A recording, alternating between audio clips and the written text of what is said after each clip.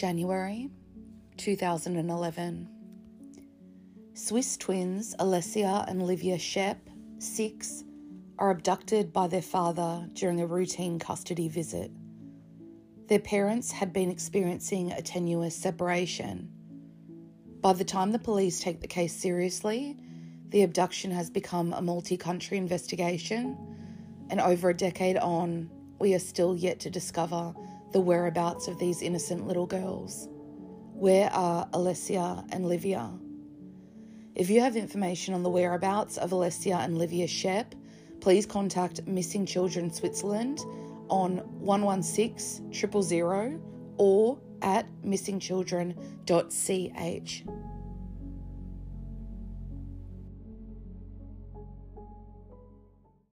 Primary sources for this episode include the CBC, the BBC, True Crime England, WordPress, the Ottawa Citizen, the Telegraph, and the Toronto Star. Welcome back to episode 144 of Unknown Passage, a podcast that tells the stories of those who have gone missing or have been murdered abroad. I hope that you're all doing well and you're looking forward to having a nice, relaxing weekend. Now, before I get into this week's case, I saw a quick update on an episode we did a fair while ago. It was episode 81. Giulio Regeni, he was the Italian PhD student who was tortured to death by police/security in 2016 in Egypt. It seems that they kind of thought that he was a spy. I randomly stumbled across today, actually, just that a couple of weeks ago, there was a bit of a kind of development in the case, and it's not a good one. So essentially where that case stood was Italy was going to try their security personnel, 4 of them in absentia, for the murder of Giulio. However, as of a few weeks ago, the trial has been suspended until further notice because, and I'll read you the Italian reasoning for this and see if you can make sense of it. Quote, "The judge suspended the trial last year, citing concerns that it was unclear whether or not the officials were formally aware that they were charged in the 2016 abduction, torture and killing of Regeni," unquote. So apparently with Italy, you have to actually advise the people. And because Egyptian authorities won't hand over their details, you can pretty much just ignore the police and go about your life, and that's the end of it. It went to appeals. That's what this ruling was a few weeks ago, and the appeals court upheld the decision to suspend the trial. There's been quite big protests, especially in the city that Giulio Regeni is from. So it's worth looking into that case because obviously those protests, when they happen, that's when there's more media associated with the case. So please go back and listen to that episode because no matter what they think he was doing, and I feel like it was innocent, maybe not in their eyes, he did not deserve what happened to him, and no one does. So that's the only case update I have for you at the moment. So this week I'm kind of stepping away from Patreon location requests in a way. So this case is actually for patron Medell, but because Medell requested any case that I want to do on my list and said they didn't have a choice for a location when they came on board, I've chosen the case for them. So Medell is from St. Francisville in Louisiana. I have quite a lot of patrons and listeners in Louisiana, which is cool, and said to do any case. So that's why I chose the case of Alessia and Livia Shep. It was on my short list, which I've got on top of my Patreon location requests. And looking at pictures about a week and a half ago, 2 weeks ago, trying to choose which case to do, I kind of looked at their picture and it really drew me in to really dive deep into this for you guys. And it was mainly just their innocent little faces. We don't often cover children on Unknown Passage unless it's a abduction where we don't know where the child is so far. We did the Camellia Spencer episode, which was way back on episode 20. She was abducted by her father, her paternal grandmother, and her paternal great-great-grandmother. And since I think it was 1999 from memory. We still don't know where they are. That's a really good case to go back and listen to if you're into online sleuthing. I regularly go back and do online searches, kind of trying to think like these people, which is what I've had to do for this episode. But because my mind doesn't work the same as these men in this instance, I'm unable to. Camellia Spencer could be anywhere. We also covered the abduction of Catrice Lee, which by all accounts seems to be a stranger abduction. She was a British little girl, toddler, that was abducted from a supermarket in Germany in the 80s, and her dad is still regularly on British TV trying to get attention on that case. So go back and listen to Catrice's episode. But we've never covered twins, and thank God, and hopefully we will never have to again, but today we are. It really concerned me when I looked at this case that I'd never heard of them before, and I'm pretty good with true crime and missing people. But also when I started really looking into research, it really upset me that they got so little international coverage, so little in the countries, so many of the countries where this happened, so little across Europe, and nothing really beyond Europe at all. Actually, nothing. There's two of them. They're essentially the same age as Madeleine McCann, but for some reason the McCann case, which is one I won't be doing, not that I begrudge a little girl, but I begrudge her parents quite a bit for how much they say they haven't had help when the whole world knows that little girl's name, and they've received tens of millions in funding looking for her and all this attention, and they have the gall to say that when there's constantly people on that case, and there's constantly media about Madeleine McCann, and there's constantly developments. And Olivia and Alessia, I think in the same way that Catrice Lee was barely commented on and Camellia Spencer has barely any coverage, I believe it's because in these cases where a parental abduction is suspected, they immediately just switch off. They go, well, this is an issue between the parents. They'd never hurt them because they're one of their parents. And clearly that is not the case, which I believe Camellia Spencer is out there alive, but I do not believe, and I'll say that from the outset, that Alessia and Olivia are alive. And as we get into this, I think you'll realise that too. I mean, they're these angelic little blonde white girls with these cherubic faces, Alessia in particular, and you'd think that more people would care if we're talking about people who fit the archetype of the perfect victim. But in this case, that's just not the case. They went missing 4 years after Madeleine McCann in the same geographical part of the planet, albeit this spans 4 different countries, and you would think that that would kind of draw in journalists who want to do some investigation more, but seems to be not the case. To me, it is not a mystery what happened in this case. The mystery lies in where Alessia and Olivia are, in what country, and the fact that they deserve to be brought home to their mother who loved them. Now, next month in October, they would have turned 18. They were 6 when they were abducted in 2011, and I felt that it was timely to cover this. I want to give a quick shout out to a really good independent blogger called truecrimeengland.wordpress. They had a lot of information that initially I started to question how they knew this stuff. I don't know who the person is that runs it, but their About Me little part says that they have like a master's in psychology and investigative stuff, and I think they have their sources, and I believe that they are a legitimate source. They were so helpful. Their massive write-up on their website, which I've linked on unknownpassagepodcast.com to go take a look at.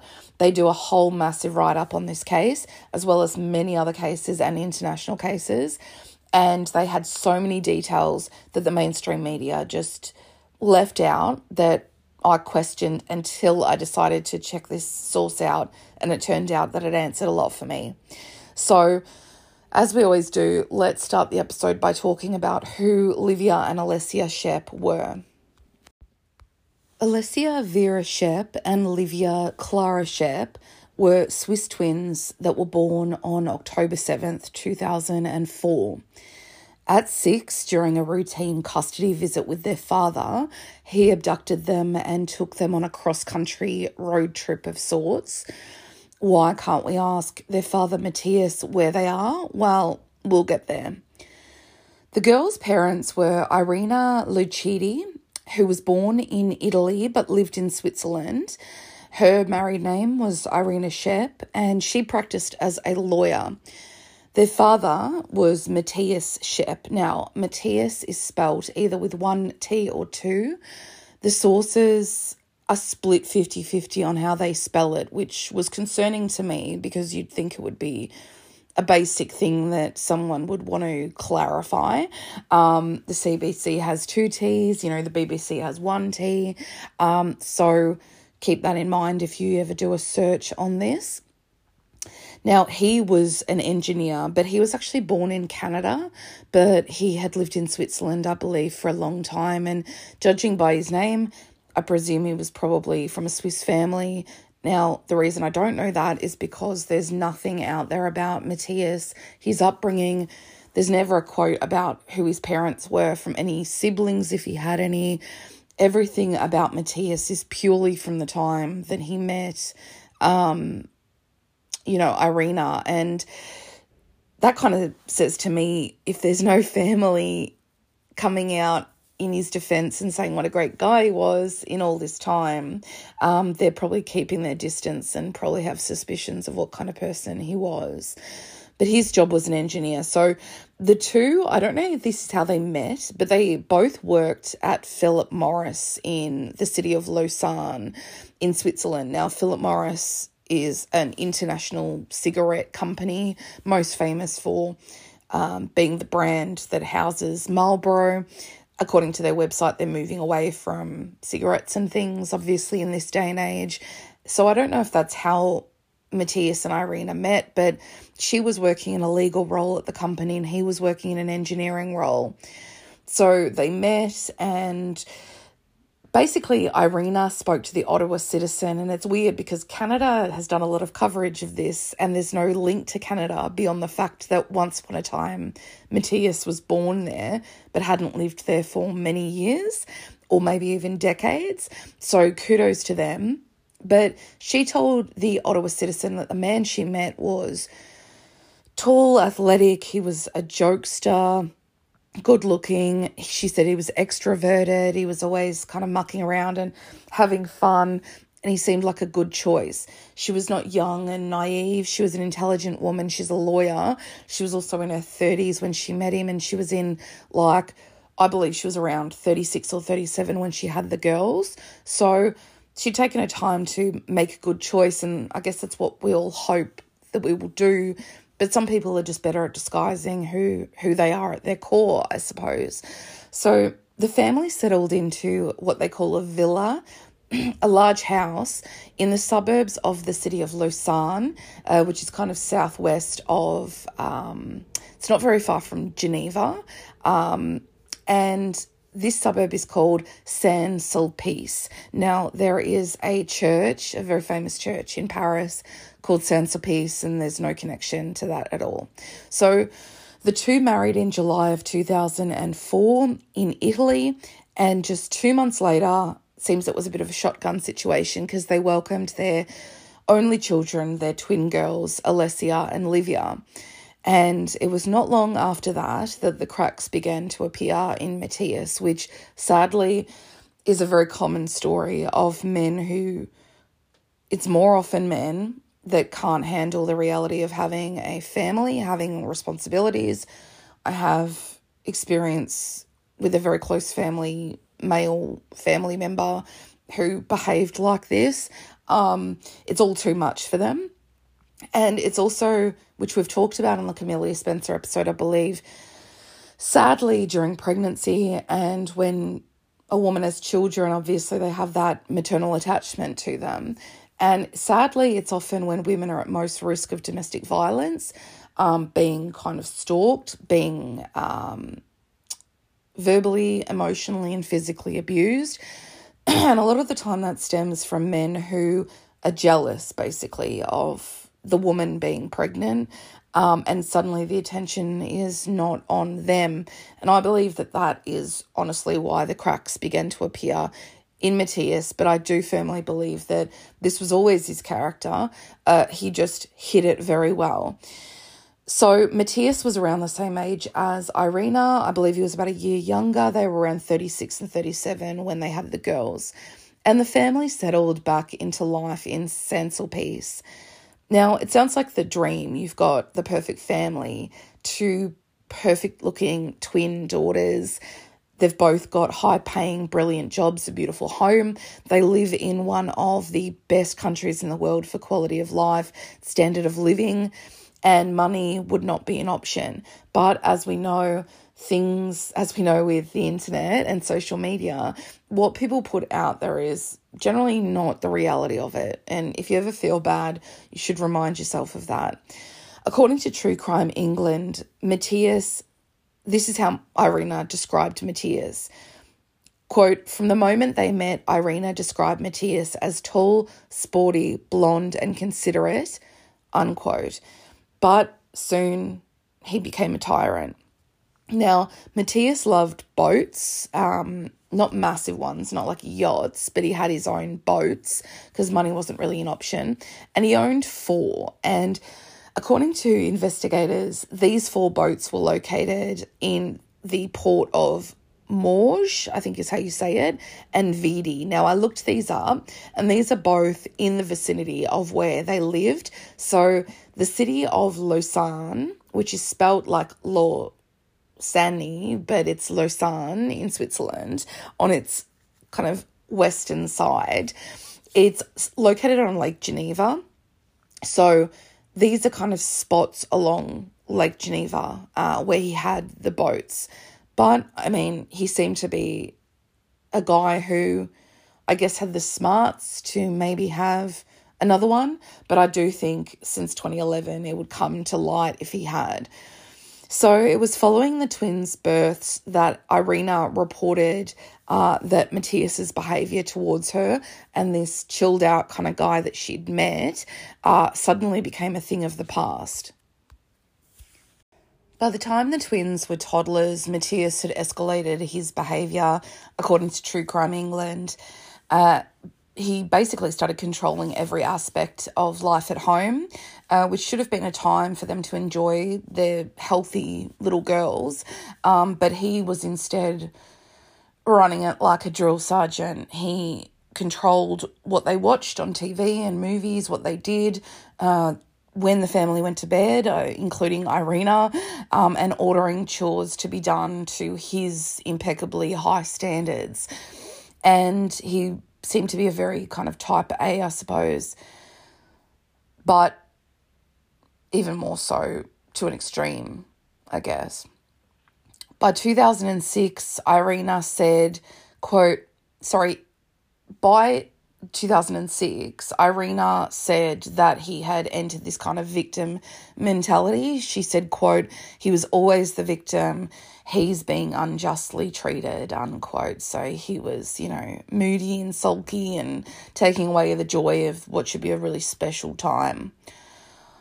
Irina, to her credit, I suppose, pushed for marriage counselling for the sake of her family, and Matthias said no repeatedly. I guess that would mean relinquishing some level of control, and he was enjoying probably the control he was having and people walking on eggshells around him and stuff.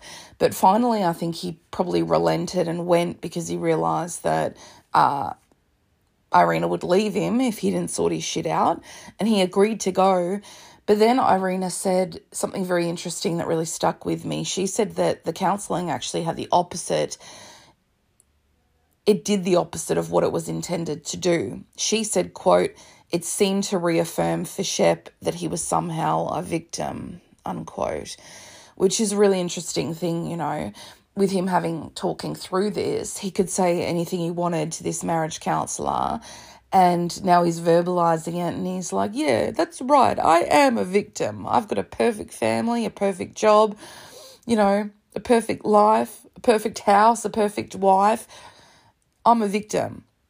So I hate this guy. I'm sorry, guys, but you'll see. So they lived in the Swiss suburb of Saint-Sulpice, which is on the outskirts of the city of Lausanne. It's right on Lake Geneva. It's located in the southwestern portion of Switzerland. So basically at this point, if you go south, you end up in northern Italy and down into Milan.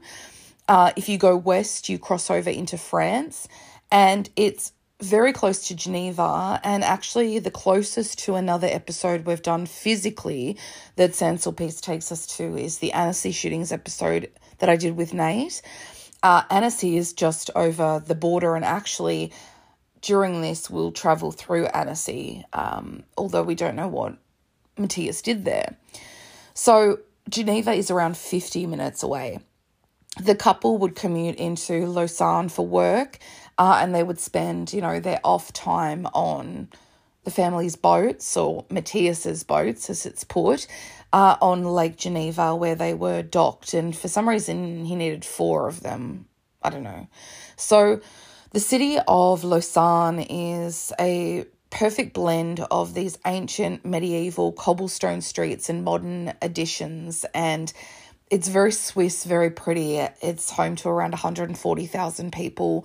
I've been to Switzerland, and if you've been, you just know everything is such a high standard of living. I think it's got the cleanest air in the world. It's a beautiful place for people to live. To describe Livia and Alessia, they are twins, but they're not identical, and you can tell that just by one glance at their photo. The photo that really drew me in is the one I've made the episode photo for Spotify, if you're listening on there. And if you're looking, Alessia is on the right of that photo and Livia is on the left. Alessia has this cherubic little face. She looks like her dad, and Livia looks like Irina, which is funny because, they're twins. But actually, to me, Livia looks a lot older and more mature. And she's got a totally different face to Alessia. Alessia's got this she looks like a painting of a cherub, like a Renaissance painting. Little kind of short blonde do and just a sweet little face. She's often making kind of like naughty expressions in their pictures.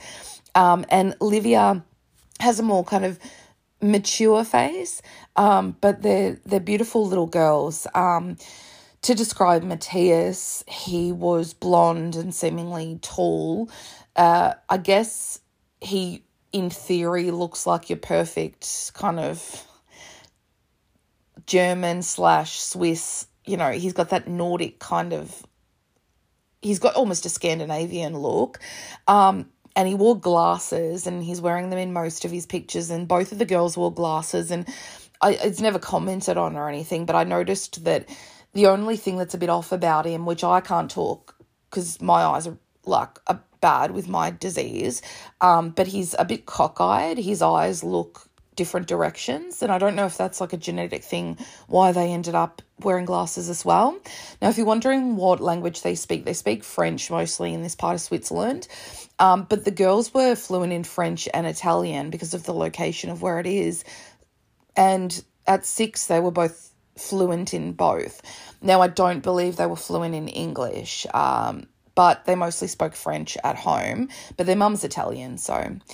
So 6 months before the girls vanished in the August of 2010, Irina had finally had enough and she left Matthias. Now, this was Irina's choice. According to, I believe it was True Crime England, I found this was telling, whether it's true or not, and I do trust their sources.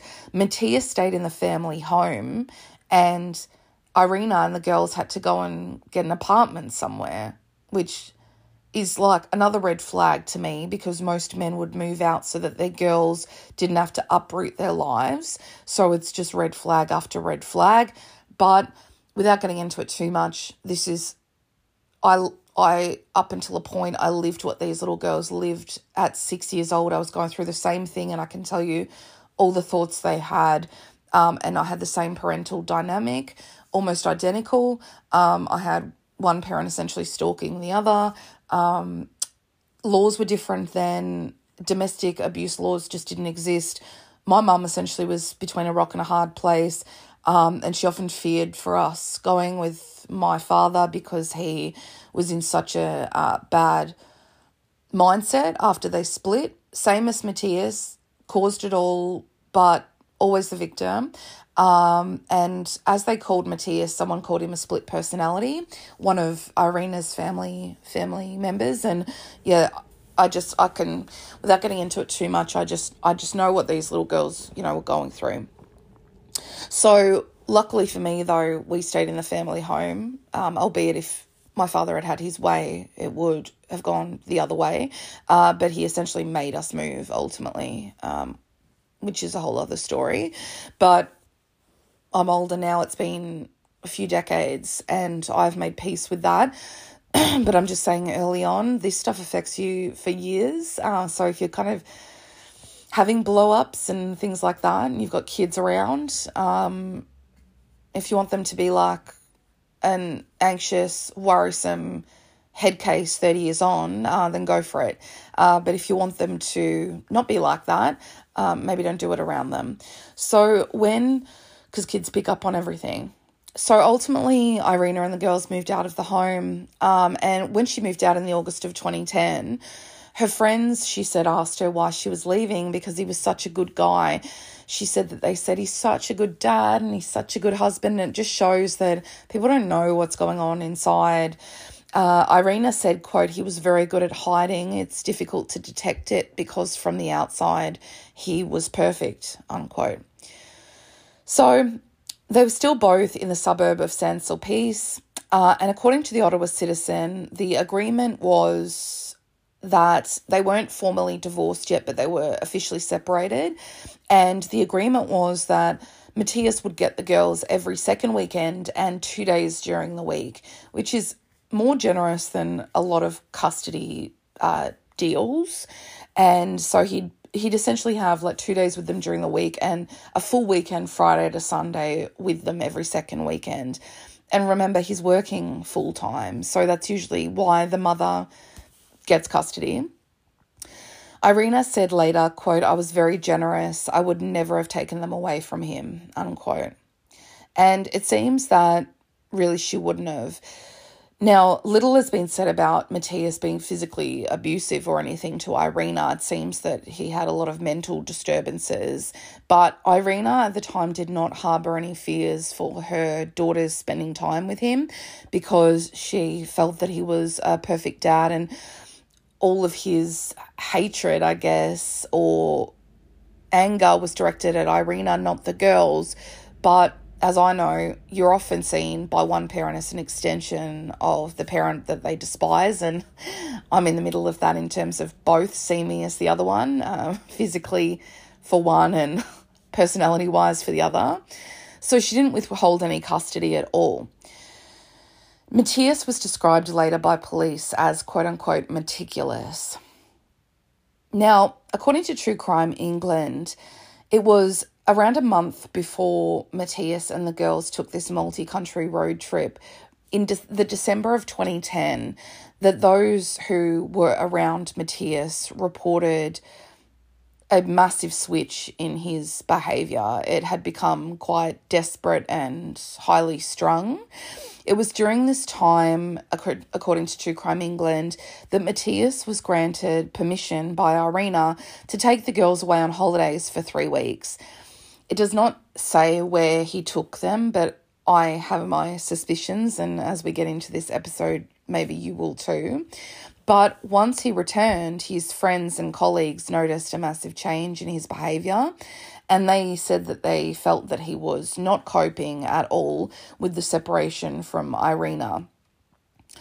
But according to the BBC, in February of 2011, 43-year-old Matthias was quote-unquote distraught by his separation from Irina.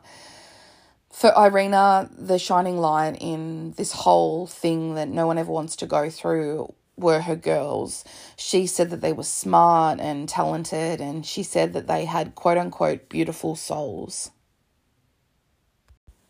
So the girls did a weekly ballet class, and it seems to me that another thing, that I remember from my childhood is often when there's a tenuous separation, they'll use something like a class or even grandparents in my case as the intermediary to pick up and drop off. So in this case, Irina would drop the girls off on the Friday at their weekly ballet class, and Matthias would pick them up from the class and then have them for the weekend and drop them home by 5 p.m. on the Sunday.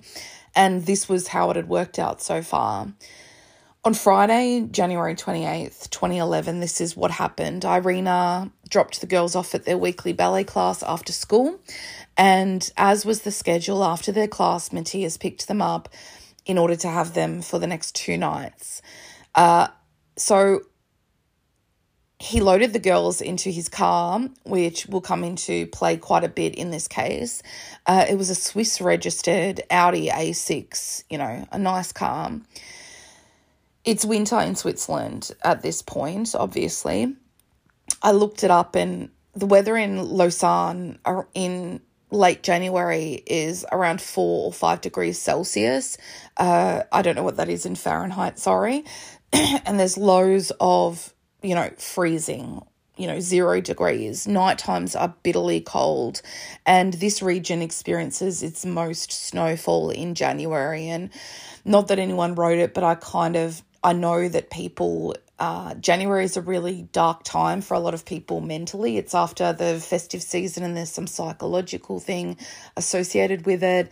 And I was kind of thinking, with the seasons and it gets dark early and everything, I'm positive that Matthias's mindset was even worse because it's cold, you don't have vitamin D, it's dark all the time, and everything just kind of feels bad. So according to police, on the day that Matthias picked the girls up, they were both wearing eyeglasses and blue jeans. And Alessia was wearing a white jacket with over a striped shirt, and Livia had a purple ski jacket on over a green T-shirt. But Interpol puts it differently. They said the girls are blonde and about 3 feet 9 inches tall. When they were taken, Livia was wearing a green T-shirt, jeans, a violet ski jacket and Adidas sneakers. Alessia was wearing a T-shirt with red and white stripes, jeans, a brown jacket and black shoes, unquote. So see how they're a little bit different. So I kind of imagine, in winter, their mum Irina picking them up from school and taking them to their ballet class and putting their coats on and kissing them goodbye and telling them that she would see them on the Sunday, So Matthias picked them up and he drove away and he went back home with the girls. So I looked up in Switzerland when kids go to school. Obviously, we start the school year in January down in the Southern Hemisphere, but things are different in the Northern Hemisphere. And I know that the year starts next week in most parts of the Northern Hemisphere. But I looked up at what age you go to school in Switzerland. And so at 4, they go to kindergarten and then they go on to school and there's no real gap. But I actually found out that education is only compulsory in Switzerland between the ages of 9 and 11, still to this day. So the girls were seemingly in primary school, or what we'd call primary school here. But January, as I said, isn't the start of the school year, as I had to remind myself. So I looked it up, and their Christmas break would have finished, weeks before. So I presume they'd been back at school for a couple of weeks at this point. So this is why Matthias has to bring them home on the Sunday afternoon, because they've got to, have a bath and get ready for the Monday. It doesn't work to drop them home on the Monday morning when Irina has to rush around to get them ready. So what follows next is very complicated, but I will take you through the timeline as easily as I can and chronologically, and kind of keep some key thoughts till the end. So the following day, Saturday, the 29th of January, 2011, the girls and Matthias were seemingly still at his home in Saint-Sulpice.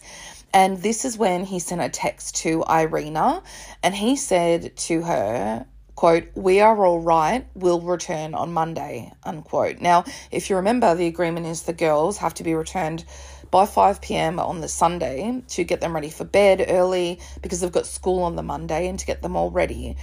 And Irina wrote back to him, no, like they have to come home on the Sunday. But you can kind of tell from that text just how he wrote it. It's just his way or the highway. He doesn't care if they've got school. So neighbours of the family reported seeing the girls playing outside that weekend. And we do know, basically up until the end of the weekend, they were in San Sulpice. Whether or not you think that this was something that just occurred to Matthias to do, I'll get into that in a bit. But basically my theory is that this texting back and forth with Irina was the final straw for Matthias. I think he had an idea of what he wanted to do, but I think that when she said no, they have to come home as per the agreement on the Sunday, he'd been sitting around all weekend with them. He decided to put his mental plan into place, so to speak, and that was the final straw for him. So that brings us to Sunday, the 30th of January, 2011. And at around midday, the girls are sighted in San Sulpice with their father. Then 5 p.m. rolls around and the girls are not returned by Matthias, and there is no word from any of them. Irina went round to Matthias's house after the deadline, knocked on the door. The house was dark, no one was there, and she started to panic. At almost the exact time that Irina would have been knocking on Matthias's door in San Sulpice, we know from basically a number of different things, ATM transactions, car GPS and the like, that Matthias Shep with his 2 girls in his Audi A6 crossed the Swiss border that it shares with France and crossed into France around Annecy. So this is where I'm going to refer to my map that I've got here, because I have plotted the entire thing on Google Maps to kind of go through with you.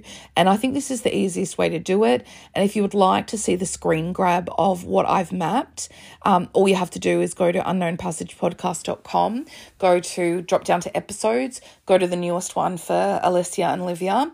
And at the bottom of that page, I've put the picture of the screen cap that I've done, and it should be up by the time you are listening to this.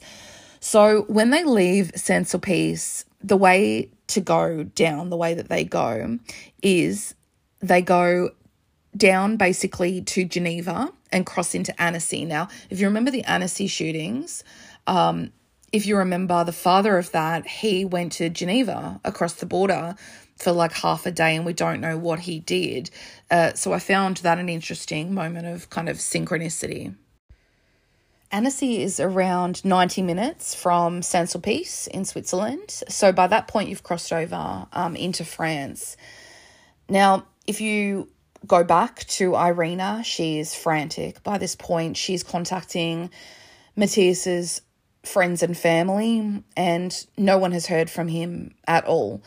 Around 9 o'clock that night, Irina and Matthias's cousin, who becomes involved to try to help, they decide to go to the police because they obviously don't have a good feeling about this. The Swiss don't have an Amber Alert system. A lot of countries don't. And the police also have a different kind of approach to it in general. When it's a parent and they haven't returned from a custody visit with their kids and haven't returned the kids, as is the case with this case, they basically told Irina that she was being hysterical to go home, and that because they were with their father, nothing would happen to them, because Switzerland's a very safe place, and I guess when you live in a place like that, you don't automatically think the worst is going to happen. But I think Irina knew a lot more than that, and obviously Matthias's cousin did as well. His rapidly unwinding mindset, which also didn't seem to sway the police at all for a number of days afterwards.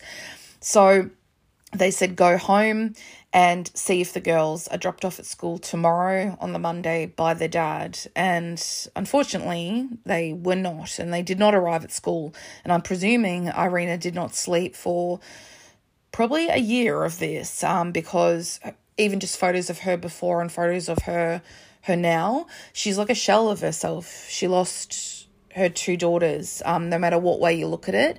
And it's just so unfair, and it's such a punishment to her by someone who was meant to love her, you know.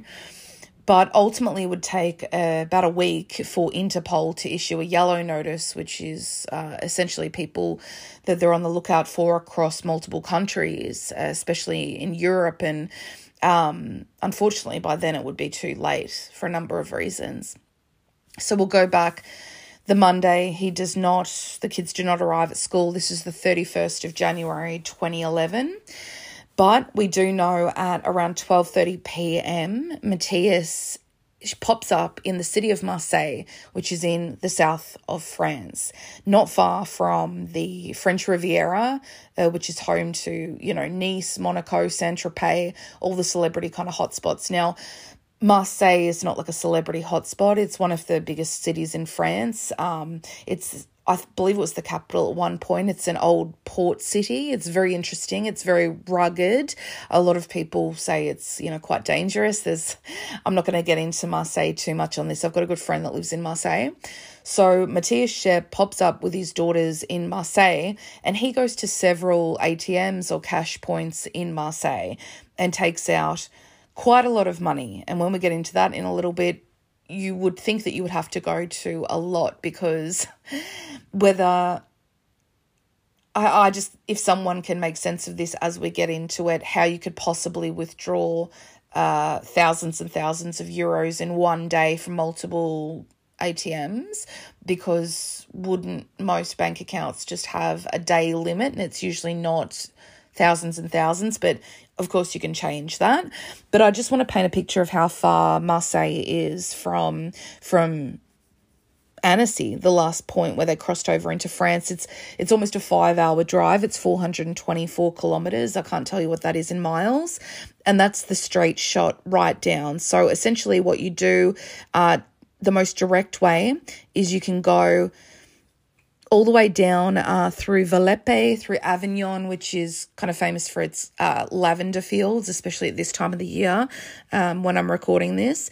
And then you kind of bypass Montpellier and you end up on the south coast of France in Marseille, which actually falls into the Provence region. There's also another way you can go where you go through Lyon and then double back around, but I don't believe that's the way that he went. So from Marseille, Matthias starts sending letters back to Irina. He sends her a postcard. According to True Crime England, it had a rabbit on it. Now, I don't know if there's a double meaning to that. The White Rabbit from Alice in Wonderland, that's just my thinking. Maybe I'm reading too much into it, who knows? But basically, according to theworld.org, this postcard said that he was desperate and he could not live without her. And it was True Crime England who said that the postcard had a rabbit on it. This is when they're in their car this whole way.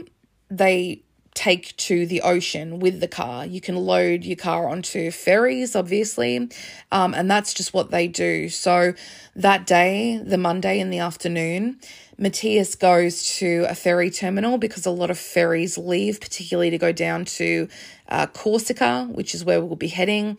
Directly underneath Corsica is the Italian island of Sardinia. And you can also go to Africa from Marseille on a boat as well. So there's a lot of ferries that operate out of Marseille.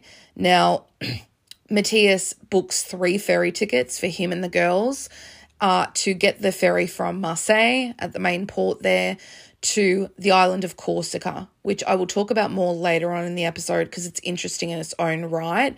And I had a lot of thoughts kind of on it because I just recently wrote something for work about Corsica. So this is to dock in the ferry port on the west side, which is called Propriano. So Corsica is part of France. It's one of its regions. It's kind of been heavily fought over for a number of years between Italy and France. And at one point it was Italian centuries ago, and then it became part of France. I'll get into that a little bit. And then directly below it is the much larger island of Sardinia. Both of them are very kind of popular island escapes, but Corsica is very interesting in its own right. And you'll find that Matthias and Irina had links to Corsica as we get into it. So they get on this ferry from Marseille and they go across to the island of Corsica, docking at the western side of the island in the port of Propriano. Sorry, guys, I was saying Propriano. That's like I think I was watching Chernobyl recently. It's Propriano. So they get onto the overnight ferry at Marseille, and I can't really get a direct read. It's 379 kilometres as the crow flies between Marseille, right across, I believe it's the Adriatic, or Tyrrhenian Sea. I'm not entirely sure. And you sleep on the ferry, essentially, whether or not you get a sleeper to yourself or you just sleep sitting up in a chair or whatever. But according to the Ottawa Citizen, quote, witness accounts about whether Shep got on and off the ferry with the children were conflicting, unquote. Now, I believe that he got on the ferry at Marseille with the children, and I believe he got off the ferry in Corsica with the children. And there's a lot of eyewitness statements that kind of back that up. So no other sources state this except True Crime England, who seems like they do their due diligence. But they said something that kind of made sense to me. So the link to Corsica, before I knew that Matthias and Irina had a history there, I immediately thought, why would he do this when he was at his wit's end? Why would he take them to this French island so far from home in Switzerland? It just seems like a very random place for a relatively small island, in the world. And I thought that my immediate thought was that it's where Napoleon Bonaparte came from. I think that's probably why it's the most famous. And he was kind of politically persecuted, I guess, throughout his life and lived a lot of his life in exile. So I thought, did Matthias see himself as having some sort of mental link to Napoleon Bonaparte? But I think I was getting a little bit too abstract with that, because True Crime England said that the reason for travelling there was the girls were actually conceived there when Matthias and Irina were on a trip. And Matthias also frequently visited the area to go sailing. Now, whether or not this is where he took the girls the month before on their little 3-week trip, I do not know. It would be the wrong place to go for weather in December and January, which I'll get into. At this point, it is the lowest season possible in Corsica. Very few tourists. It is not beach weather. It is cold, even by kind of Mediterranean standards. But Matthias had this link. This is where the girls' lives began, and is this where the girls' lives were to end at his hands? That's the question. He also knew the island incredibly well. Now, on the ferry, True Crime England states that a witness saw the girls playing happily and the clothes that they said the girls were wearing matched. And, I mean, I don't question this at all because they're twins and they're a good-looking family, and I think you'd remember that. So that brings us to the following morning. This is the 1st of February 2011, 6:30 a.m. It's been a very long few days for these little girls, which is another thought I had, how tired they were and how much they haven't had a bed in this entire time. Matthias Shep disembarks the ferry in Propriano, and it's up to you whether or not you believe that his daughters were with him, because it's never been confirmed whether or not they were, which is very weird because when you get a ferry, like, even if you don't have to show an ID or whatever, you're usually scanning your ticket to get on them. So especially these kind of overnight ferries, I've got them around Greece and in Thailand, and they all operate the same. But they've never been able to confirm whether or not the girls, got off it. And one of the questions is, because he loaded his car onto the ferry, a lot of people believe that when the girls weren't accounted for at certain stops or no one saw them, they could have been in the boot or the trunk of his car. So a local woman in Propriano on Corsica, she says that she saw Matthias and he stood out to her. He was departing the ferry, and she said that she recalled that it was weird because there's barely any tourists that get off that ferry unless it's summer or a holiday, and it was neither. It was a weird time of the year. Everyone's back at work and back at school, and he just thought it was weird for this family to be having a trip. So it seems to point to the fact that the girls were with him. This woman, according to True Crime England, would go on to state that Matthias was seen talking to a woman with dark blonde hair when he disembarked the ferry, and she was watching them speaking, and she noticed two young girls in matching pink tracksuits, which does not match what they were last seen wearing. But Irina said that the girls had matching pink tracksuits, so seemingly these had been packed for their trip with Matthias. So by all accounts, I do believe this woman, but I will say right now, I believe that the dark blonde-haired woman, she was just someone that they were making chit-chat with as they disembarked, and that's what I believe. Just happened to be the case that they were having a chat, you know. According to True Crime England, at around 12 p.m. that day, so another 6 hours where these girls probably haven't slept and they're overtired. Who knows if they're eating proper meals, if they're warm enough. A petrol station worker on the island, and they don't say where, reports to have seen Matthias and Alessia and Livia at his petrol station on the island. He did report this to the police when it came out what had happened in the coming weeks, and he basically said that the man had come into the petrol station he'd filled up his car, he was paying for his petrol, and he came into the shop to pay, and one of the girls was with him, and the girl was wandering around the shop, and she picked up a lollipop, and she asked her dad, she said, "Can I have a lollipop?" And he replied, "Is your sister still in the car? You best get her one too." And the man paid for the petrol and the 2 lollipops, and they got back into the car and carried on. And this all matches up with the description of his car, the girls, everything. And this is really the last eyewitness sighting of the girls and at this petrol station. And I can't tell you where on Corsica. And Corsica, it's not a small island, but it's not a big island, if you get what I mean. And I'll get more into Corsica and its history in a bit of a different way towards the end of this episode. So then it's 9 o'clock at night. So another 9 hours have gone by, and we don't know what happened in those 9 hours between the petrol station sighting and this happening. At 9 p.m. that night, the 1st of February 2011, Matthias Shep boarded a ferry at the northern tip of the island of Corsica. He's basically crossed almost the whole of Corsica from the southwest to the northern tip. The northern tip has a port called Bastia where ferries leave from.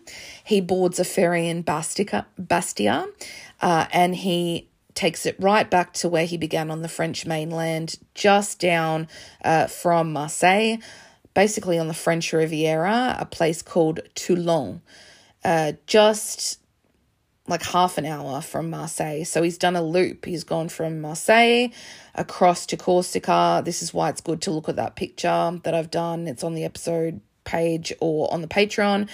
Goes right up Corsica, gets on a ferry again. Now, there's no evidence the girls were with him at this point. And as I said, I'll come back to Corsica in my wrap-up for a number of reasons. So by now, the police are actively looking for the girls because it rolls around to Wednesday, the 2nd of February, 9:13 a.m., the last CCTV sighting of Matthias Shep. He is at a toll booth that essentially is crossing over into Italy. He is alone in his car, and there is a somewhat grainy but colour picture of his car, and it is his, with him in the driver's seat, crossing through the toll, crossing into Italy, and there's no girls in the car. This picture I've put on the episode page as well as in the Patreon. So the police have a lot of questions as they're kind of tracking this. The girls' passports were at home with Irina. They were not with Matthias. So the police were wondering how he was doing all this without any active identification for the girls. And they believed that the way that he was doing it was when you had to cross a toll. Europe, as I've talked about on a lot of episodes, it's basically borderless in the Schengen area. Switzerland is the only place that I had, was told they may check your passport, and they did. But you would think that when you're getting a ticket for a ferry, you generally have to show some sort of identification for different people, even if Corsica falls into France. So they believe that any time that this could have come up where he had to show identification for the girls, he had hidden them in the boot of the car or the trunk of the car. Now, if you look at a picture of the car, and I've put one on the episode page and the Patreon of the back of the car, it's basically a hatchback, but if you look into it, you can look pretty much straight into the boot. It's one of those open, almost station wagon types. And it's got one of those, I believe, roller things that kind of protect your gear in the back. Now, I find it crazy that you would think you would get away with that because they search a lot of cars and things. So whether or not you believe the girls were with him at this point at the toll when he was caught on CCTV and they were hidden in the back of the boot, I don't know. But it would seem if they pulled you over and they checked the trunk of your car and found two little girls, you would be like arrested immediately. Even if you said you were their father, it would just seem crazy to witness that. They didn't know how they were doing it. By this point, they had been able to gain access to Matthias's home, or the family's home that he was living in, back in Saint-Sulpice. And right there for everyone to see was a handwritten will dated January 27th, 2011 from Matthias. Now, this is almost worse than anything in the case, I believe, what he wrote in it. So basically, the will said that he left his all his belongings to Irina and the girls. However, he wrote a clause in it, which I believe was him just fucking mentally with Irina even more. He wrote a clause that stated that if the two girls were to die before him, he wanted everything to go to his brother and sister instead. Which, as we get into this, you'll realise that that was just a too fucking flipping the bird to Irina even more. And if you don't hate him by now, I don't care what he was going through, and I'll put that out there. I do not care. The minute you start doing this shit, and the minute you drag these two little girls into it, all my sympathy evaporates. I don't care. If you're doing it to hurt the wife, it means that, and you're going to kill your daughters, it means you only saw them as an extension of you. And when my friend Laura was on this podcast, when we talked about syndromes named after places, Laura discussed the narcissistic trait or psychopathic trait of your children being an extension of you. And it's well worth listening to because it's often evident in family annihilators, the ease of killing your children because they are only an extension of you. They're not their own beings, at least, you know, to the psychopath. 2 travel bags were also missing, which seemed to be, you know, one thing. You would think that he would be packing clothing for the girls, but all the girls' clothes, I think bar one change of clothes, were still in the house. And Irina was able to account for all of that. And that's another chilling aspect to this because these 2 big bags are missing, but he didn't take anything. And why wouldn't he take anything? Because the girls probably wouldn't need it where they were going, at least in Matthias's sick mind. The girls' car seats were also still at the home, and they were only little girls and they kind of needed these booster seats. And, you know, he just didn't care. But police by this point were getting to the point where they figured he's crossing tolls with them in the boot. He may have boarded even both ferries with them in the boot. It depends on what you believe. Sorry, a boot in Australia is a trunk of a car. So Irina said at the time when she was pleading for help, and I would play them for you, but she's speaking French, so there's not real any point on an English-speaking podcast. She said that both girls were lively little girls. They were not shy, and if they felt like they were in danger, they spoke fluent French and Italian, and they knew to get someone and go up to someone, you know, probably a woman. Irina had taught them this stuff for help. Now, the issue with that is they're with their dad, and kids always trust their parents, you know, and this is the ultimate kind of betrayal of a father, to use that trust to do what they did. Then we flash forward basically another, 24 hours almost, midday, Thursday the 3rd of February. Where do you think Matthias arrives by himself?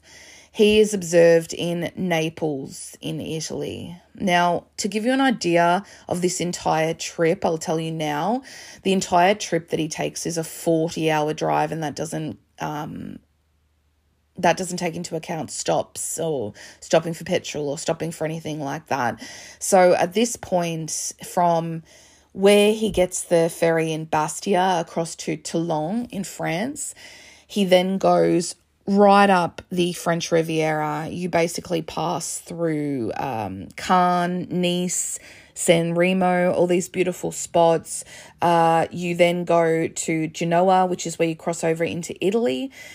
Then you kind of head down the coast and you go to La Spezia, which is famous for the Cinque Terre, which is the famous medieval villages in kind of outside of to the west of Bologna. Travels right down, then he goes inland at about Pisa and he heads through Florence. You're basically going right down, you're going through the centre of Italy, you're going right through Tuscany, you're going bypassing Rome, and Naples is basically, if you're talking about Italy being a boot, it's almost the front of your ankle in the boot. It's in the southwest of Italy. It is a long way from where they all started. From where Matthias gets the ferry back to the French mainland after his strange little sojourn to Corsica, it is an 11-hour drive from Toulon right up the French coast and down Italy to Naples. Why Naples? I don't know, but they do confirm that he was there and we don't know what he does there. So then at 10:47 that night, Matthias is in a town called Cerignola. Now it looks like Cerignola, but it's Cerignola. So this is on the other side of Italy from Naples. So Matthias literally crosses the entire mainland of Italy almost in a direct line. It's on the eastern side of Italy. It's kind of at the top of, if you're talking about it being a boot, it's at your ankle on the heel side this time. Now, Cerignola is near Bari. Bari is where you'd go to get the ferry to Greece. There's a lot of different kind of, Brindisi's another one, which is further down the coast. It's a fair distance from Sicily, which is at the bottom of the boot. So he's crossed Naples to Cerignola. Why Cerignola? We do not know, but we know he ends up there. This takes 2 hours from Naples to this little town in the southeast of Italy. Unfortunately, at 10:47 p.m. on the 3rd of February 2011, Matthias Schepp goes to the train station at Cerignola. He waits for a fast-moving train to approach and he throws himself in front of it, killing himself. Now, I know I was bearing the lead a bit there, but I didn't want to kind of ruin it, I guess. But that's how we cannot ask Matthias where the little girls are, because he killed himself by throwing himself in front of a train. And as a result of this is where a lot of the focus, initially at least, of the investigation is. This is before they can kind of piece together the entire thing, which is made so complex by all the different countries involved. So the local police in Cerignola basically start searching local waterways, wells, areas that he could have hidden the girls or killed them and buried them, because they think that they must have been with him until the end. And later on, they would kind of, I guess, backtrack on that and say it's open to interpretation, the last spot that you believe the girls were in. Irina actually flew to Corsica because I think in her mind she believed that they had this history there and that he had done something to the girls there. The Italian police used tracker dogs and helicopters right in the region surrounding the railway station, and they were able to find his Audi A6 that had taken this mammoth trek. I believe in total it's 40 hours, 2,700 kilometres. I think it's about 1,600 miles total from their home in Saint-Sulpice to where he ultimately killed himself. And why this weird confusing itinerary. I have a lot of thoughts on that. So ultimately, according to True Crime England, crime scene techs were able to look throughout the car, which is good. They did a really good job of that. And according to True Crime England, they found traces of one of the twins' saliva in the trunk of the car, which kind of lends to the fact that he was hiding them in the trunk when he was crossing tolls, or maybe at one point he had them no longer alive in the trunk. You would think, if you picture it, I guess, a little girl lying down flat and him telling them to stay quiet and stay in the back, lying on your tummy with your head to the side, kind of looking at each other, a little bit of drool could come off your lip, you know what I mean? However, there was no forensic tests or toxicology tests could be completed on the saliva because of the small sample size, so they were never able to confirm who it belonged to, or I guess if it was even the girls. With the CCTV footage showing Matthias alone earlier at the toll as he crossed out of France and into Italy, in the northern part of Italy, and the traces of what they deemed to be saliva, the police pretty much honed in on the fact that the girls had been in the boot of the car when Matthias crossed the toll, something that now they're up in the air about all these years later. And then, to add insult to injury, Irina started receiving even more letters. The postcard came in, sent from, Marseille with the rabbit on it and the words from Matthias. But then Matthias dropping off at different ATMs along the way started to, I guess, make sense to police, because when they found him, he only had 100 euros on him, but he had withdrawn the equivalent of around 6,000 euros. Some sources say 4,000, some say 6, some say 8. I believe it's around 6,000 euros, which is, in Australian dollars at the time, it was around 10,000 Australian dollars. I can't tell you what it was in US dollars. So they were like, well, where's all this money he's been taking out along the way? And it turned out that he was sending a lot of it to Irina, his wife. She started receiving this series of letters that some of them, were sent from Bari in Italy right before he killed himself.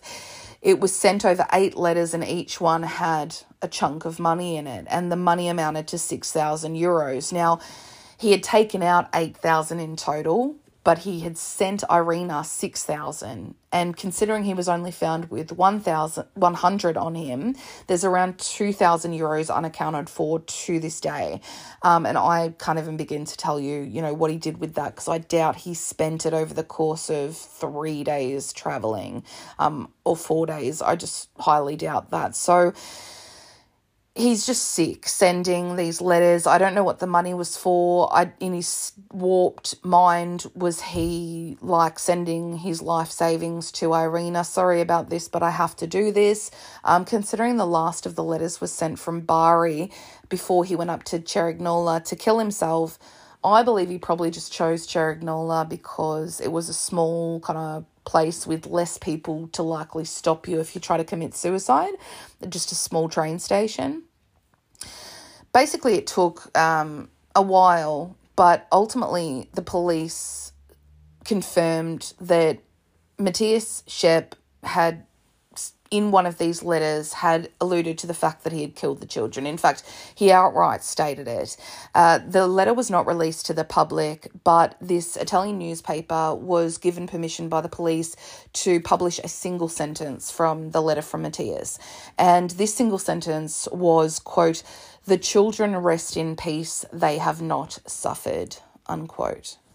So this reminds me of that Timothy Pitson case and those poor little Skelton brothers case. It's just such a sick thing to do to somebody. But in this instance, while I have questions about especially the Pitson case, I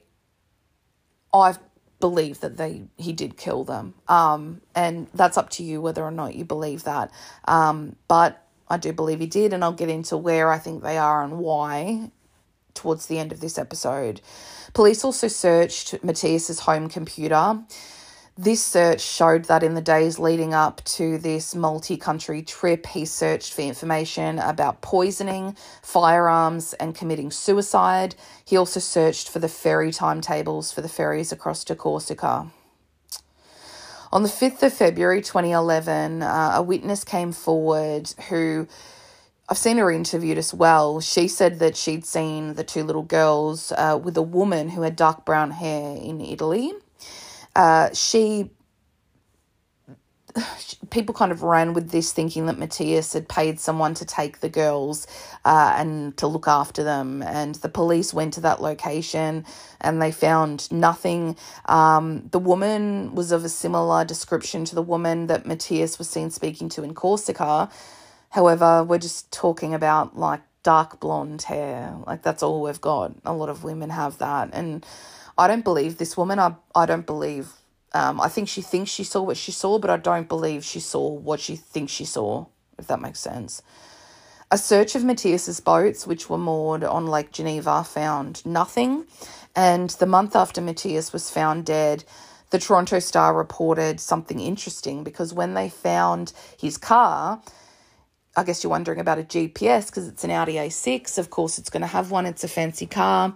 When they found the car in Cerignola, right near the train station, the GPS had been disabled and it was missing. It was no longer in the car. And this was one of the early on mysteries. But weeks later, the Toronto Star reported, quote, Italian police found a microchip from Shep's car's navigational device on Saturday. The police official in Foggia leading the investigation said the chip was found Saturday about 15 metres from where Matthias Shep, 43, threw himself under a train in Cerignola in the Puglia region of southeastern Italy on February 3rd. Alfredo Fabricini said the microchip will be sent to its US manufacturer in hopes it contains data about the route driven by Shep in the days after he and his daughters Alessia and Olivia disappeared from their mother's home in Switzerland, unquote.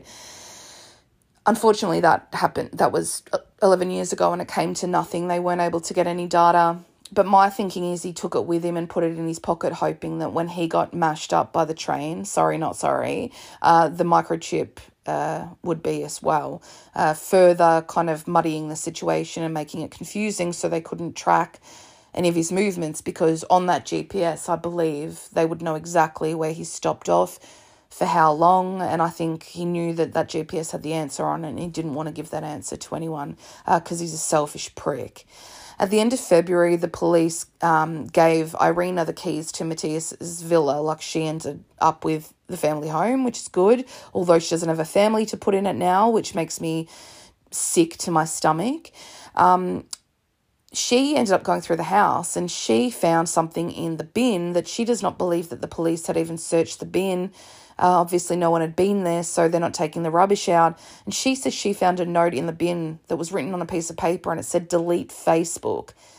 Now, whether or not this is just another red herring for Matthias because he thinks he's the Riddler or something, I don't know. But that came to nothing and it seems that he had deleted his Facebook by that point. Why would you want to delete Facebook? I don't know, lots of reasons. On October 7th, 2011, this would have been the girl's 7th birthday, 9 months after they went missing. Irina launched a organisation that still exists today and that I've used throughout the research for this episode. It's called Missing Children Switzerland. She is an intellectual property lawyer, so she set it up in her free time, and she now lobbies for an Amber Alert system for Switzerland to get on top of these abductions as they happen, to stop what happened to her little girls, and education for the police, particularly about parental abductions. The website is missingchildren.ch, which is CH is the, Swiss, the letters they use. I've never understood why, if someone could tell me. And it's an amazing resource. I spent about 2 hours going through the website. It's got so much information. They've got a dedicated phone number, 24 hours a day, 365 days a year. It's 116 000. If you're in a domestic situation, if you need, if your child's been abducted, it is manned by people who have been there and they are going to support you, even if the police will not. So let's get into some sites and some leads. Three years later, in early 2014, a letter was received by an Italian journalist who spends a lot of her kind of working life tracking missing children across Europe.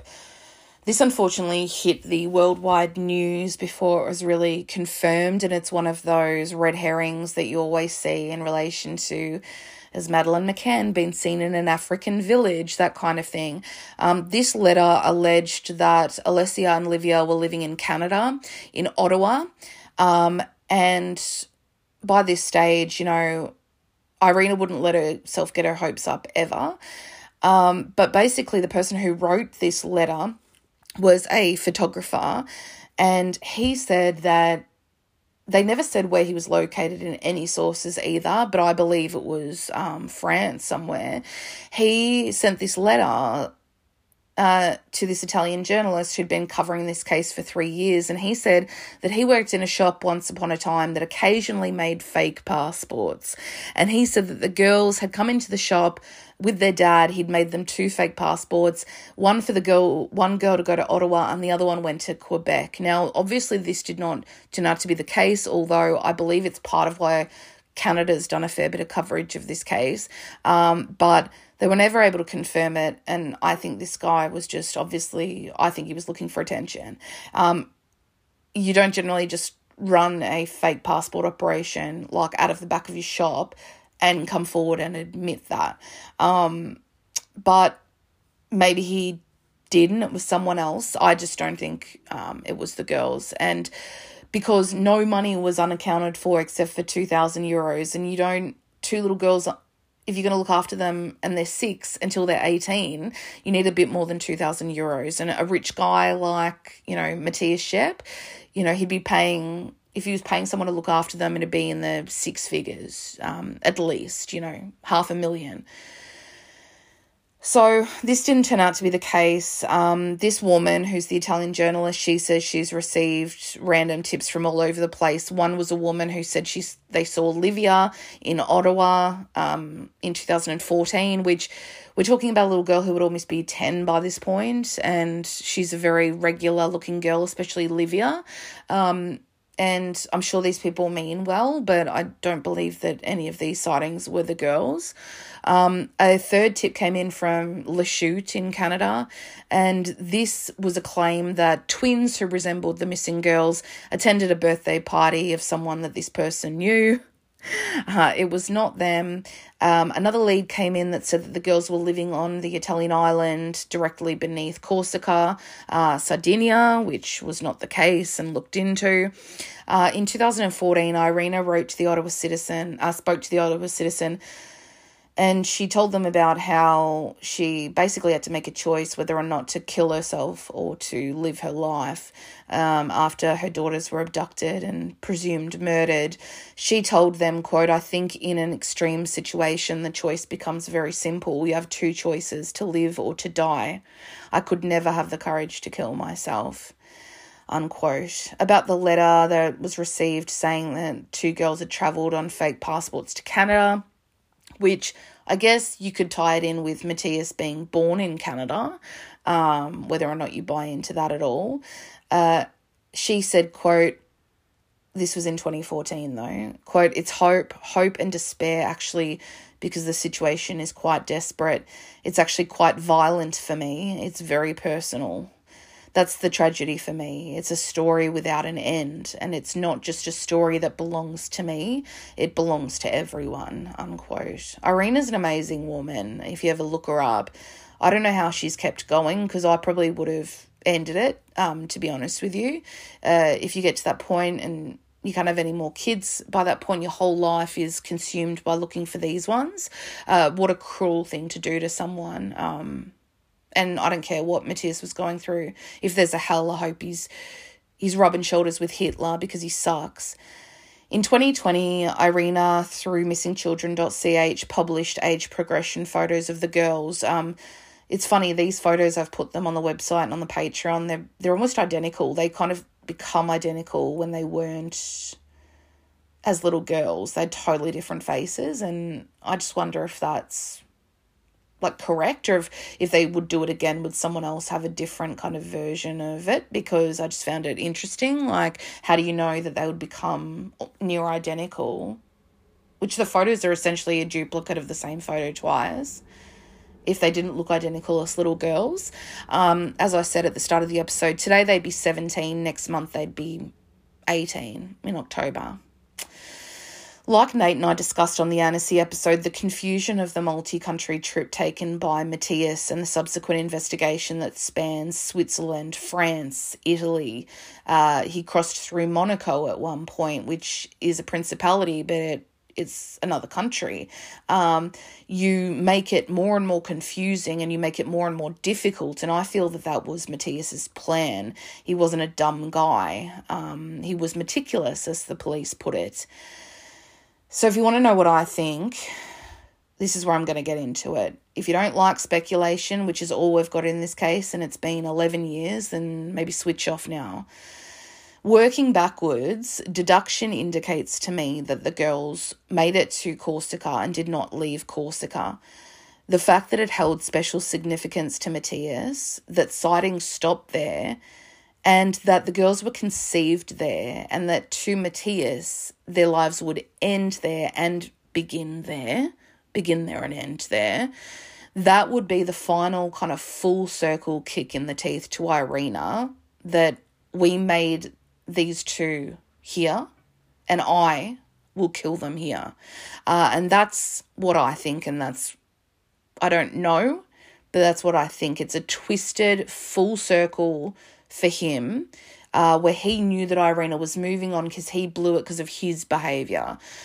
So to me, they are on that island, and it seems that the police know this too, because most investigations, even today, come back to Corsica. So in a weird way, normally I do this earlier in the episode, but this is why I wanted to hold on and talk about Corsica later.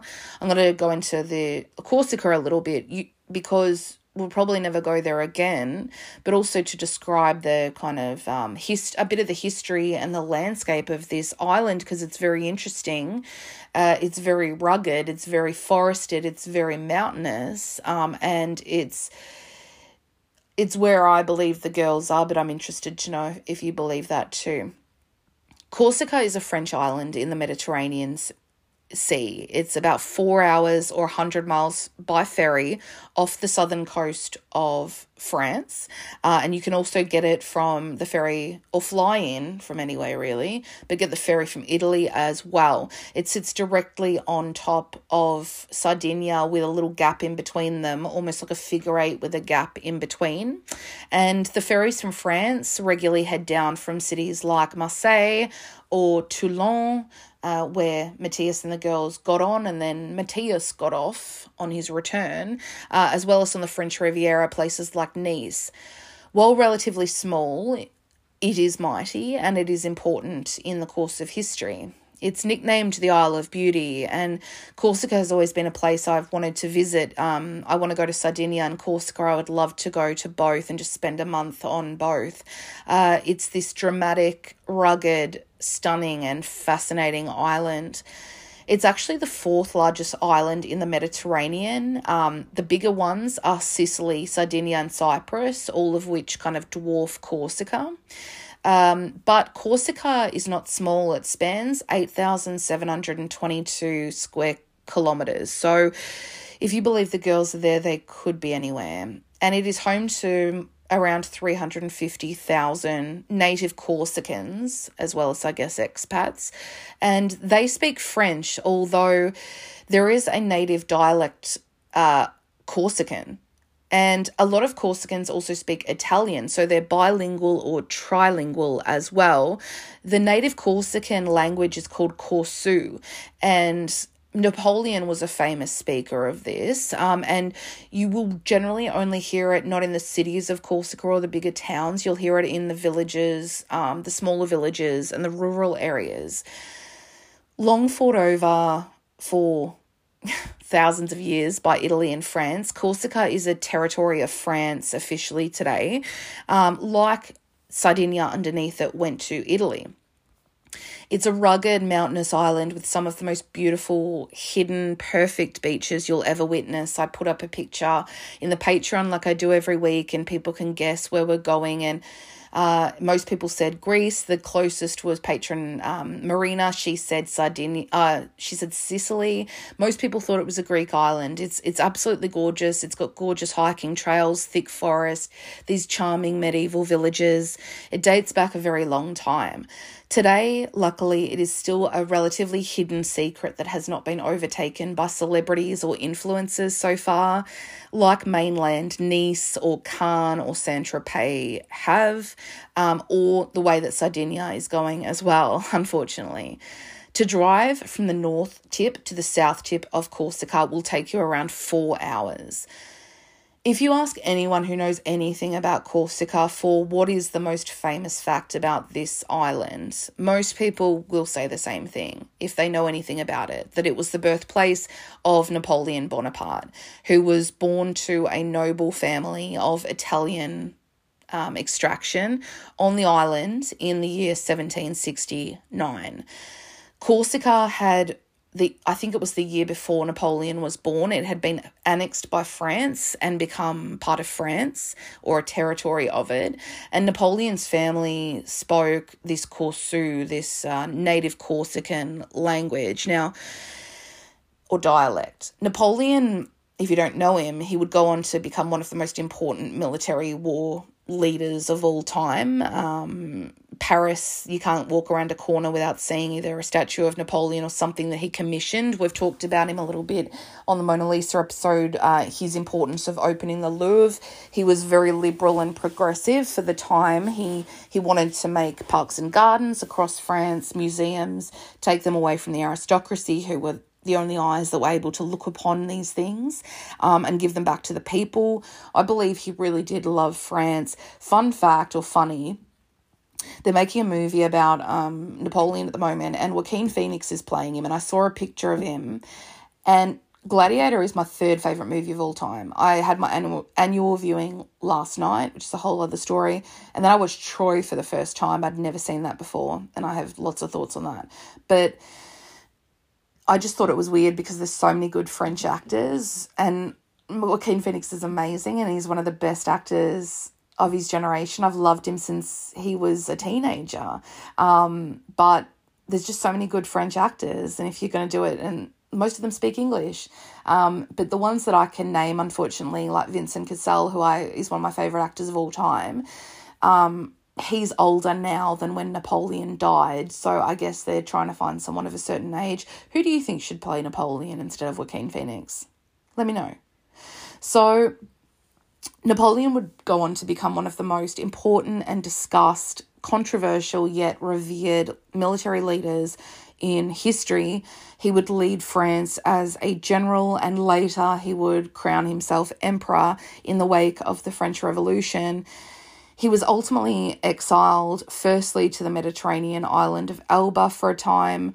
He then made a comeback, and after his defeat at Waterloo, the Brits then exiled him to the island of St. Helena, which is off the coast of Brazil, essentially. And that's where he lived out his final 7 years of his life.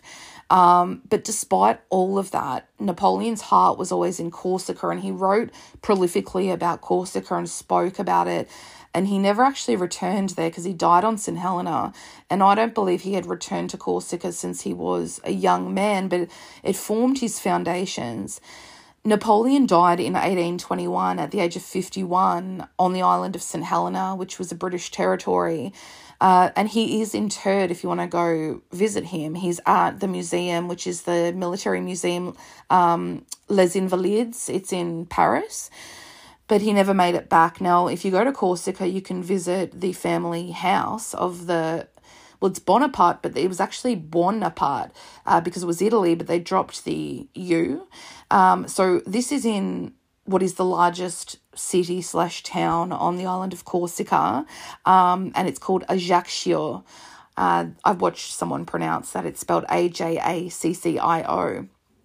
So this is located on the island's west, and it's one of the routes that we don't know because we don't have that GPS data, but Matthias Schoepp potentially could have driven up through Ajaccio. It's the most populous part of the island. It's home to around 70,000 of the 350,000 in Corsica today. Napoleon's mother was the pivotal figure in his life, and he once said the quote, "The future destiny of the child is always the work of the mother," unquote. And I was kind of thinking that in relation to the little girls and Irina, and kept having these kind of moments where it came back to, I wonder if he liked Corsica because of some connection to Napoleon. There's no evidence of that. I was just interesting. Or there's the term a Napoleon complex. But Matthias was tall. But actually, Napoleon wasn't that short, which I'll talk about in a minute. Napoleon started learning French at school because he spoke this native Corsu, and he only started learning French at around 10 years old. And he would ultimately become fluent in French, but he had trouble with it for a long time because Corsicans, this native Corsu, they have this really distinct accent which people can pick out on the French mainland. So when he went to school on the French mainland, he would get picked on for all of this stuff by his schoolmates. He was treated really horribly. They would pick on him for his looks, his accent, how slow he was at learning French, and his height, which Napoleon was 5'7", which at the time was standard for a guy. And I learned that from Bill Burr's podcast. Someone wrote in and said he wasn't that short. And throughout history, it's kind of been like this story that's been told through the ages that he was short and he had a Napoleon complex, and that's where that comes from. But he actually wasn't. He was literate, which at the time was very rare. In 1790, when he was going to school, France had a population of 28 million at the time. I think it's around 80 million now, or 88 million or something. And fewer than 3 million people could speak French or write it. I believe it was fewer could speak, most people they couldn't read or write, essentially. And only 3 million people of 28 million could, and Napoleon could. But he was bullied for all kinds of stuff. Now, I won't get into the many wars Napoleon fought on all fronts. It would take a lifetime. I'm sure there's Dan Carlin probably did a 65-hour podcast series on it, or the liberal policies he brought to France. But I will say that Napoleon, when you talk about Napoleon and important figures in his life, most of them were women, and other than his mother, who he looked up to so much and who he said made him the man he became, the other woman in his life was his first wife, Josephine, who many of you may have heard of. He married her in 1796. I believe he was in his mid to late 20s. And Josephine had a terrible life before she met Napoleon. She had lived through the French Revolution in Paris. Her husband had been killed and his head put on a stake. It was brutal, because he was a revolutionary. Her and her son and her daughter from that marriage had managed to escape, but now she was a single mother and she was looked down upon. And Napoleon actually adopted her son Eugene, but her daughter by that point was grown up, so Napoleon didn't adopt her. But Napoleon always looked to Eugene as, a son of sorts. He loved Josephine and he always said she was the love of his life, but as was the time, he had mistresses all over the place, and according to most historians, he had children all over the place as well. But funnily enough, Josephine never conceived a child with Napoleon, and much like Henry VIII with a couple of his wives, this started to piss Napoleon off. I read that they put it down to Josephine experiencing a lot of stress as a result of her husband's execution. And they also said that she'd had an abortion in her 20s, which I imagine in the 1770s when that happened would have been a horrific thing that could have rendered you infertile and probably could have killed you as well. And they believe that the pressure that Napoleon was putting on her wasn't helping either. So she couldn't produce an heir for Napoleon, which is what he wanted, because he was crowning himself emperor by this point. And so instead of keeping trying or sticking with her and not having an heir, he chose to divorce her purely so he could remarry to search for an heir. He didn't have her murdered or anything like that. He wasn't like Henry VIII. But when he was first exiled to the island of Elba, which is in the Mediterranean, not far from Corsica, he actually found out during that time that Josephine had died of illness in another part of France, on mainland France. And he tried to kill himself as a result of that. And then he didn't leave his room for like a week because he was devastated. But in 1810, he remarried. And he was, in his 40s by now. He remarried a 19-year-old who was the Archduchess of Austria. Her name was Marie Louise, and she was distantly related. She was the great niece of Marie Antoinette. They're all inbred in these parts. So he essentially married a German royal. Now, I had to include this. Louise, who was 19 and obviously not stoked that she was marrying an old, short, seemingly not particularly good-looking dude, no matter how much power he had, she was less happy, and she wrote at the time, quote, "Just to see the man would be the worst form of torture," unquote, which is harsh. So when he was exiled to Elba the first time, she actually never joined him. She didn't even care enough to do that. But at some point in time, she must have been able to look at him for at least 7 seconds, because they were able to conceive a child. Actually, you don't even have to look at them to do that. They conceived a child who was Napoleon II, and he was born in 1811. Napoleon was a pretty old father because by this point, life expectancy wasn't that long. And he lived until the kid was 10 years old, and he died in 1821, the Emperor Napoleon.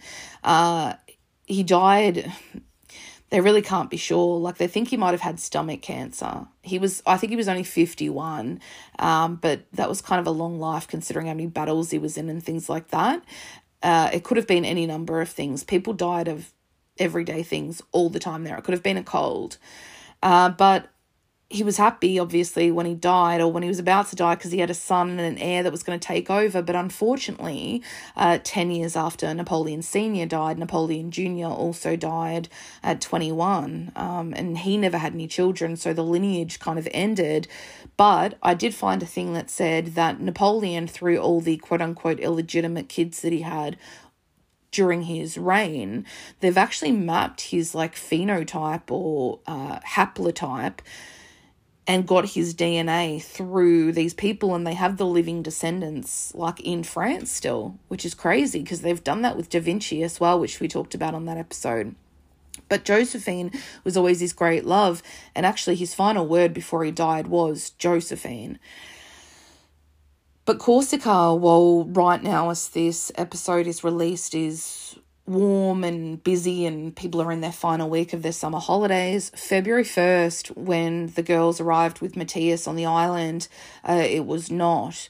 Propriano, the port that they disembarked on, only gets to around 14 degrees. That's why that woman remembered, because she said tourists just don't come here now at this time, especially not with little girls, and in winter you can't go to the beach or anything. And the nights are really cold. It gets down to 3 or 4 degrees, and it's also the rainiest month on the island as well, which gave me a lot of thoughts in terms of the ground being softer, I suppose. So my timeline, they arrive at 6:30 a.m. into Propriano, and we know Matthias departs on the ferry back to the mainland at 9 p.m. that night. So in that 15-hour gap, he's got to cross almost the length of Corsica, which takes about 4 hours, not counting stops and things. So he's got 15 hours to do what should take in one straight shot 4 hours. So I don't know where this petrol station sighting happened, but I do believe it was them. So I basically mapped it and looked at it on Google Maps. And from what I was able to gauge, there's 2 different ways he could have gone. They could have headed the most common route, which it recommends to you, which is inland from Propriano on the west coast. You cross the body of the island. This is almost entirely forested, this drive. You then reach the eastern coastline of Corsica, and you drive right up a straight shot up the coastline to Bastia, which is where he then boarded the ferry alone and went back to the French mainland. Now, the second route is almost entirely inland, up through Ajaccio, which is where Napoleon was from, the city of Corta, past Montecinto, which is the highest mountain on Corsica, and then you end up in Bastia, where you can get the ferry.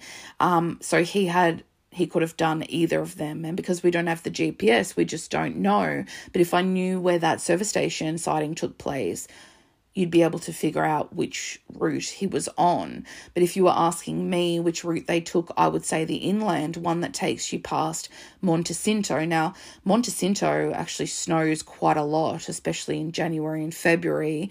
It is almost entirely surrounded by forests. You can climb Montecinto. It's really popular, one of the most popular things to do on Corsica. It's the highest mountain on the island. It only takes 2 hours to get to the summit and back again. In winter, it is cold and often snowy or raining, and people hike and snowshoe in winter, but crowds are way less than in the warmer months, particularly summer. I started researching this episode believing that Matthias disposed of Alessia and Livia like many people do off the ferry. He threw them off the side of the ferry, either coming into Corsica, which I can't believe because people saw them on the island, and I believe those sightings. A lot of people believe that he then got back on the ferry at Bastia with them and threw them off into the Mediterranean Sea by the time he got to the mainland. And then there's the theory that he disposed of them.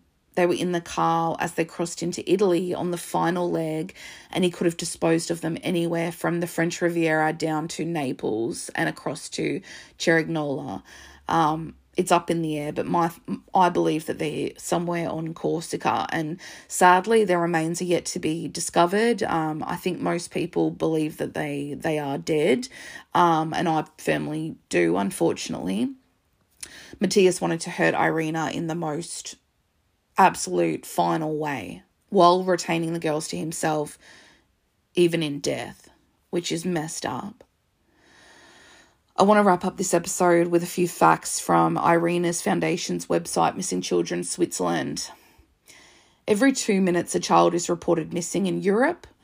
Missing Children Europe compiles call statistics from 22 hotlines, which are the 116000 number, including ours in Switzerland. And this is a few stats from those hotlines and the statistics they've got from it.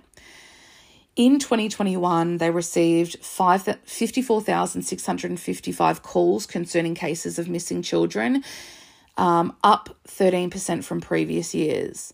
57% of these cases concerned runaways, 26% concerned parental abductions, 6% are related to the phenomenon of child migration, 2% represent lost or injured children, and 8% are disappearances of other types. It should be noted that only a small proportion of the cases processed, around 1%, concerned kidnappings of criminal origin. So it just shows just how many are either runaways, which is why police often don't act immediately, or their parental abduction cases. If you have information on the whereabouts of Livia and Alessia Shep, whether dead or alive, please contact their mother, Irina, who runs Missing Children Switzerland. This is missingchildren.ch, or you can call their dedicated hotline 24 hours a day, 7 days a week, 365 days a year. It is 116-000 from within Europe. Think of the girls in October, because they would be turning 18, and they should be. They should be doing all the things that 18-year-olds can do, and they should have them. Their mum should have them back no matter what with her. It's just devastating, and that's why I wanted to do their case. It's really upsetting. Visit the website. I've put up the episode page for this to look at pictures of Matthias, Livia, Alessia, Irina, the scene, the search, all kinds of things related to the case. You know, were you on Corsica or in any of these places I've talked about, on the ferry on these particular dates? I know it's a long shot, but look in the backgrounds of your photos. Weirder things have happened. This was for Medell, this episode, so they just said do any case, so thank you for allowing me the freedom to do that, Medell. Become a patron. It links off the website, unknownpassagepodcast.com, or just search for Unknown Passage in the Patreon app. $1 to $5 a month. You get a shout out at the start of the next episode after you join. $5 and over a month, you get to choose a location for an upcoming episode like this one and many we've been doing lately and what we'll be doing next week as well.